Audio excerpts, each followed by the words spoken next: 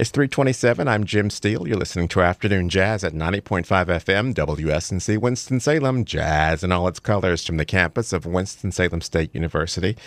We also heard from Jimmy McGriff, South Wales, from a recording called Step One. And before that, it was Freddie Hubbard with a recording that's been done so many times, absolutely beautiful. One of my favorites, Betcha by Golly Wow, from a recording called Polar AC. No polar AC out there right now. It is, as I said before, it's San Diego weather. Absolutely beautiful. Sunny skies, about 70 degrees out there. And of course, it's like that every day in San Diego. And you would think that would be boring. It's not. Never lived there, but visited a couple of times. And it just makes me think that seasons are overrated. You're listening to Afternoon Jazz. I'm Jim Steele.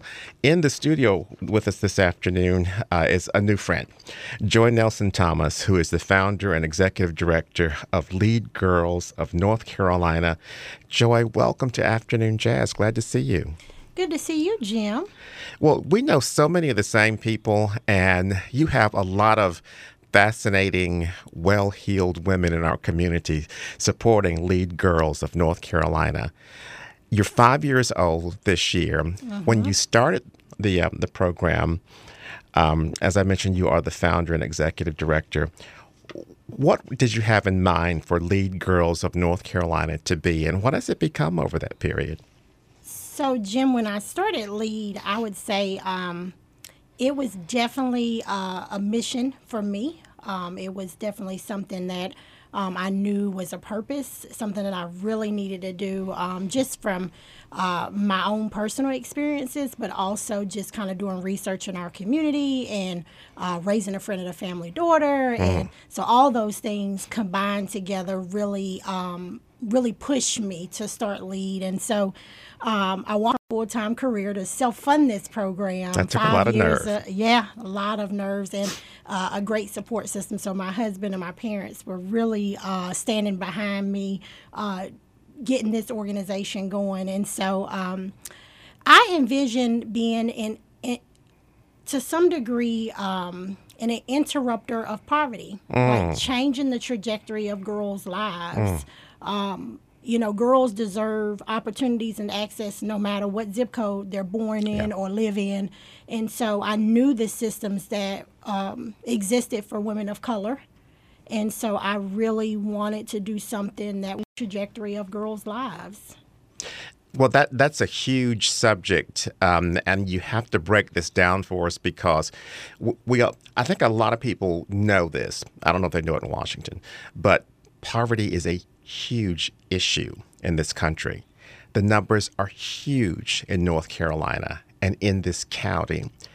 And sometimes I wonder, do they have a clue as to how many poor people are in this country and how it affects every aspect of your life?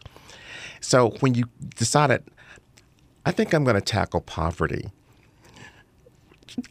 how did you have the nerve to begin with to say, I'm going to do that? And then what tools have you created in order to tackle poverty, especially among girls in our community? Well, I think nothing, but I think women truly can run the world as we see, and so I just believe that girls, if they're given the right opportunities and access to the right tools, they can change the world. It was really important to have something that was evidence-based, so working from something that we knew would actually work. And so we have an evidence-based model that we follow. And it just was really important to give girls the opportunity to see something different and to realize that they can be anything they want to be, and they don't have to dream any less. One of the things that was pointed out in a release that came to me a few weeks ago, which basically talks about what Lead Girls of North Carolina does, and it talks about its outreach to at-risk girls and you're expanding your programs to include 2 pilot programs in connection with the Winston-Salem Forsyth County Public School System, and both pilot programs are specifically researching the impact that Lead Girls and its curriculum can have when girls have access to participate beyond the 3 years of middle school. So it sounds like you are targeting a very specific population of girls in our community. We are. So we are focusing on girls that typically don't have access to resources. So really Title I schools, girls that are coming from low-income homes, maybe single-family homes. When we say at risk, I think that's broadly defined. And I think that's one beautiful thing about the partnerships that we form with our schools. They help us identify the girls that should be a part of the program. So give us the criteria. How do you find these young women? And then once you've found them, what do you provide for them to succeed? Yeah, so when we work, so our program is very special in many ways. So we work directly in Title I schools. So it's we have an after-school program, we have a Saturday program, but our programs during the school day, we actually work closely with the principal and social workers and counselors, and they help identify the girls that they feel will be best served with a program like LEAD. So they do all that work, and in our community-based program, it comes from outreach like this. People hear about it and they say, you know what? I want to sign my girl up with you all. I need a village. Sure. I mean, we all, whether we believe it or not, we all need a village, and we really need to wrap our arms around our kids and support them, especially right now. When a girl comes in, our program is typically 8 weeks. We have a fall and a spring program. We also offer a 1-week fashion entrepreneurship camp. We also offer our 1-day girls expo, which is 2-generational. So the parents have an opportunity to go through a session, and the girls stay all day and go through sessions. We really look at everything from leadership, communication skills, and self-awareness piece. Those skills, all of those combined together, really help create a young lady that can be self-sufficient, confident in her abilities to do whatever it is she wants to do. So you're talking about the program Title I. You've mentioned that a couple of times. For those of us who don't know what that means, please define Title I and the children or families that fall under Title I. So, well, Jim, I think that is an interesting question, and I hate to kind of go too deep into that because I think about really the districting in our community is pretty interesting. But when you look at some of the schools that we serve, they are kids that are coming from very low-income communities, and that school is made up of mostly kids that are low income. So you don't see a combination of incomes or kids. So it's primarily kids coming from one community that's saturated with poverty. So you have a population that is at risk for a lot of things as a result of poverty, and you come in and you identify these young women, these girls, at what age, and how many do you have the capacity to serve at any one time? So we actually, and that's funny, with the pilot programs, we'll be starting a little bit earlier. So we'll start with 4th and 5th grade girls, and we'll also be working with 9th grade girls. So typically that age range is middle school, which I would like to say is I love that age because I think those girls are in when you look at development, that is a very pivotal time for a young lady to really discover who she is, what she wants to be, how does she fit in, and the challenges and how to overcome those and navigate those. But typically our middle school girls are 11 to 15-ish. But, with these pilot pieces, it will allow us to really look at girls a little bit earlier, 4th and 5th grade. And we're excited to be able to see what comes out of those pilot programs. It's 3:36. You're listening to Afternoon Jazz at 90.5 FM, WSNC Winston-Salem, jazz in all its colors from the campus of Winston-Salem State University. In the studio this afternoon, Joy Nelson-Thomas. She is the founder and executive director of Lead Girls of North Carolina. It's a program that targets at-risk girls in our community, young girls who come from poor homes and who have a lot of challenges.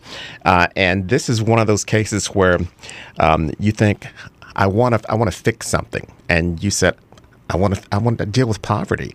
And that's a huge issue, but you have narrowed it down so specific that you can actually take these little bites out of a community and work on these young women and actually make something that has measurable results. That's one of the things that you talked about, because that's what anybody's going to ask you when they're giving you money. How do you measure this? How do you decide how successful the program is? And you've been in business for 5 years, so you've got a record. Yeah, and we've and I'll say we have been very fortunate, as you said early on, about having these stellar women in the community. Yeah. That because it really does take, where we say it takes a village for the girls, it takes a village to really support an organization that's trying to make impact. And so we were fortunate early on to have actually a WSSU professor and kind of meet me, and we kind of tag teamed and talked, and she ended up coming on board to help with that research piece, Dr. Naomi Hall Byers. Yeah. And so I definitely shout her out because she was one of the first people to really kind of help us think about that research piece. And so that's just really important to me as the founder, that if we're not helping, are we hurting? And the only way to know that is to really be able to see the results. And so we have had some amazing results over the past 5 years, just seeing girls come in and 9 out of 10 felt like they can communicate better after being a part of the program. We had one principal say 50% of the girls after being a part of LEAD now took on leadership roles within the school. We had increases of girls now feeling comfortable saying no in situations, and that's a game changer for young ladies. Okay, back up. Let's talk about that. Feel confident enough to say no. Yes. Spell it out for me. So, and I'll give you an example. I remember we had one young lady who was a cutter and faced a lot of challenges, and maybe to some she would have been considered a troublemaker or written off because she had so many challenges. But I remember through the program, she finally got to the place that she said, you know what, no, I don't want to fight. Like, I'm going to switch. She switched her classes on her own. Like, she went and made the decision to start switching her classes around to eliminate from being around girls who were bullying her and putting her in situations where she had to fight. And it's those kind of skills that we embed in a young lady that carries on throughout the rest of her life. So it's not just what we're giving her in middle school. These are, I like to think about it as we all have a toolbox. Yeah. What's in your toolbox? And, who do you have access to? We get where we are because someone has invested in us somewhere along the lines. And so these girls are putting things in their toolbox to help them navigate challenges and communicate and feel confident. Joy Nelson Thomas, founder and executive director of Lead Girls of North Carolina. What you just described is something that most of us know, maybe a lot of people don't realize or don't acknowledge, is that when you are poor, you don't have a lot of choices. And what you're giving these girls, you're giving them choices to decide what they want to do, what they don't want to do, and to show them that they can, that there are things out there that they can do. So choice is huge when you don't have resources. You know what, Jim, is they have a choice in this to survive. Yeah. And when you're in that survival mentality 24/7, you don't have an opportunity to dream or to think outside of that. You're constantly trying to figure out, how will I survive this? And so just to be able to see that there are options, it's amazing. I can think about a story when we had one young lady, and when I first went in, because at one point, Jim, I was the ED, the facilitator, the marketing director. Wow. And we've grown so much over the past 5 years. But I remember this young lady saying to me, Miss Joy, I'm going to quit school when I get 16. And so, she was in 8th grade, and I'm happy to say that she's still in school. Yeah. Like, that's life-changing just for someone to even believe in you. And to know, like, for you to be able to start tapping into all these things that you have inside and reflect and know, like, okay, this is not that I'm bad, but that I made a bad choice. And this is a decision that I'm making. So I think that's the thing. And those kind of light bulbs that go off in our kids' head, that they realize, I do have a purpose. Yeah. I can make a plan, and I do have choices. I'm certain that there's some light bulbs going on in the heads of women out there who are saying, I like this. I think there's something that I can do with this, because I know the women that are involved with your group. And one of the women that I've known for a long time who now works for your organization, she's one of these people that has a mission. She has a purpose. And for women out there who are listening to this and saying, you know what, I can help this organization out because I have the skills and I have the change in my pocket and whatever else that it takes to help make it successful. So for women who are listening out there, how do they get in contact with you and how do they help make your job easier? Well, I say, you know what, Jim, I have a place for you. If you're listening and you want to get involved and you're truly about impact, I say reach out to us. Our website is www.leadgirls.org.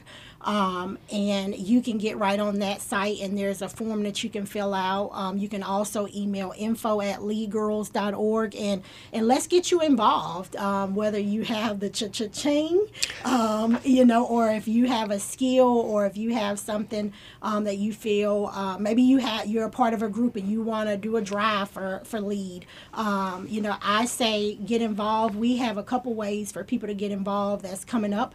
We have our 5th year virtual soiree that's happening. Yeah, because you, like so many other nonprofits or anybody out there, you're having to deal with the COVID-19. So you're having this virtual event. So tell us all about it and how people can get involved. Yes, so it is going to be on March 28th, and that I would say the month of March is truly Women's History Month, but also a big time for LEAD. We have the 2 weeks on the 15th. Our silent auction will go live, and we have all sorts of good items so people can bid on those. We have on the 28th, our video will go live. If you make a contribution between now and then of a certain amount, you will be part of that kind of VIP to receive that video and join the Leader Circle. That circle was formed by 3 great women or leaders here in this community that felt like girls should have the right to thrive. Yeah. And so that Leader Circle is something that we're proud of at 5 years. And so that circle, and I want to give a shout out to the women that have been very supportive of that circle. Those chairs are Mary Jamis, Dr. Paula Wilkins, and Natalie Bullhill, who had jumped on and said, let's do it. Let's make sure LEAD is around another 5 years. And so we're excited about that. So on the 28th, they have the opportunity to be a part of this celebration and honor our girls. So four girls will receive an award at that moment. And then we also have partnered with the Kempton, and they will light up their building that night in LEAD colors. So really excited about that. Exciting events coming up. You can get this information at our website because Joy Nelson Thomas, somebody in your camp was thoughtful enough to create a great graphic that is on our Facebook page now. And we're sharing with everyone because it has the fact that you're on the show this afternoon and has your contact information. So you made that very easy for us, and we appreciate that. Thank you. Once again, thinking about you 5 years ago, Joy Nelson Thomas, when you founded Lead Girls of North Carolina and served as its executive director and chief bottle washer and everything else. How's it going? And are you at the point where you can give yourself a woman for what you've done thus far? Yeah, I do. I feel like that. I feel like I have an amazing village of people and women that are supporting me, and I give obviously credit to God for giving me the strength to even be able to do this and step out and daily. I'm reminded of just how truly blessed I am. But definitely. I mean, I knew the day that I had a girl say, like, I'm going to stay in school, or wow, this, or just when you hear those things, that within itself is like a, yes, we're doing this. And then to see the results, that has been what keeps me going. But I will say, yes, I will definitely say we have grown so much. We just recently hired a director of programs who I am really excited to be on, I would say, this journey with. We have an amazing board of directors who are so supportive of the organization and truly thinking about sustainability and how do we continue to grow and what's our mark that we'll make here in this community, and an amazing staff. I couldn't do any of this without our supporters, staff, and our board of directors. Joy Nelson Thomas, thank you for having the nerve to establish Lead Girls of North Carolina and to attract so many strong women in our community to help make your vision come true. Thank you.